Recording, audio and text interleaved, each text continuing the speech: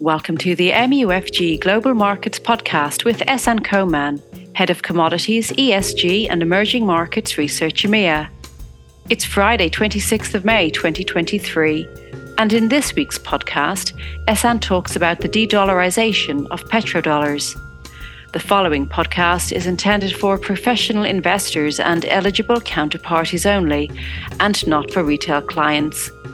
Any content should not be regarded as an offer to conduct investment business or an investment recommendation, but for information purposes only.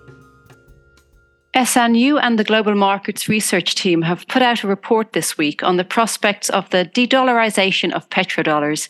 Can you offer our listeners the key insights into this important theme? Thanks, Una. So yes, big picture, recent international deals and new alliances have prompted the hoary old question of whether the US dollar's dominance is at risk. For some context here, in the wake of the Russian-Ukraine war and US-China geopolitical animosity, there has been a slew of speculation that the US dollar is in danger of losing its status as the global reserve currency, with the hegemony of the petrodollar system now in question. Now, it is cliche to say that we live in an ever-changing world, but if something has not changed for more than half a century, is there something different transpiring this time? Now, we would say in a yes and no. On the one hand, currency choice tends to be driven in part by economic ties and partly by geopolitical alliances. China has become an important economic partner as its economy develops and imports more commodities, especially old economy energy, while at the same time, geopolitical developments demonstrate the attractiveness of a more diversified non-US dollar currency basket. Indeed, China wants to expand the so-called BRICS group, that's Brazil, Russia, India, China, and South Africa, group of countries, and boost local currency trade. Meanwhile, Russia is urging the use of friendly currencies after losing access to about half of its international reserves due to the Ukraine war sanctions. For example, Russian nickel is exported to China in Chinese yuan, and Russian legislators are lobbying India to ditch the US dollar as well. Now, Brazil, on the other hand, is seeking new geopolitics by building relations with China. And all this has led to IMF Managing Director Kristalina Georgieva to warn of a second Cold War.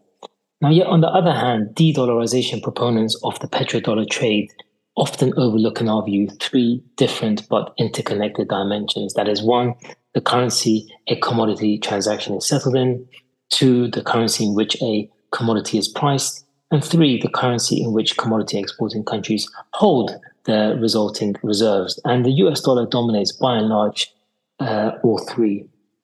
Now, it is important, in an important academic paper, Berkeley economist Barry Eichengreen and several co-authors argue that the Chinese yuan can play an important role in the future, even in the absence of full financial liberalization, including a still closed capital account. And they believe that this will not lead to the Chinese yuan overtaking the US dollar, but rather to a multipolar world of key currencies, including the US dollar, the euro, as well as the Chinese yuan. But all in, while there is a clear risk if the US abuses its exorbitant privileges, we see no evidence of that in the data so far, and our strong view is that there is currently no real contender to the US dollar for the petrodollar trade, and there are indeed a high number of hurdles to attain the top status of the global transaction currency, including capital market depth and a reinforcing trust of governance in the legal framework and continuous access, trade invoicing, and convertible currency management systems. And we would say that the King dollar sits serenely indeed on its throne and unrivaled when considering these interlinked factors. Thanks, Ehsan. So it would seem that the US dollar's dominance in the context of petrodollars is here to stay, given the structure of petrodollar states' economies being commodity exporters.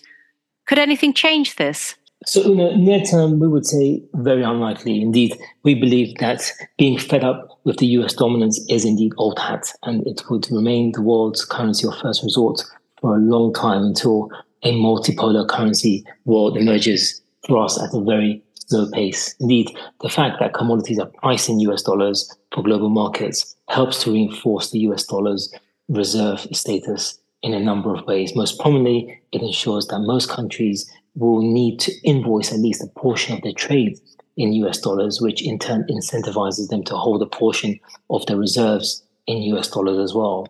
And this is, of course, particularly important for commodity producers like Saudi Arabia and other petrodollar countries, where a large portion of exports are invoiced in US dollars, and the somewhat volatile, concentrated nature of the exports encourages pegging or managing the currency primarily against the US dollar, while simultaneously holding large US dollar reserves. And on the subject of the pegs to the US dollar, they have served petrostates in periods of high as well as low commodity prices. Indeed, the pegs serve as a credible anchor and appropriate policy framework, as it provides a stabilization mechanism for inflation as well as output growth, given the existing structure of these economies as commodity exporters, the price of which is in US dollar denominated receipts. So all in all, we believe that attempts to de-dollarize the petrodollars remains contained as well as constrained. Thank you very much for sharing your insight, Ehsan. Have a good week, and we will check in with you next week. Thanks, Una. Talk to you soon. Thank you for listening to this MUFG Global Markets Podcast. Rate, review and subscribe, and contact your MUFG sales rep for more information. Come back next week for more insights from the Global Markets Research Team.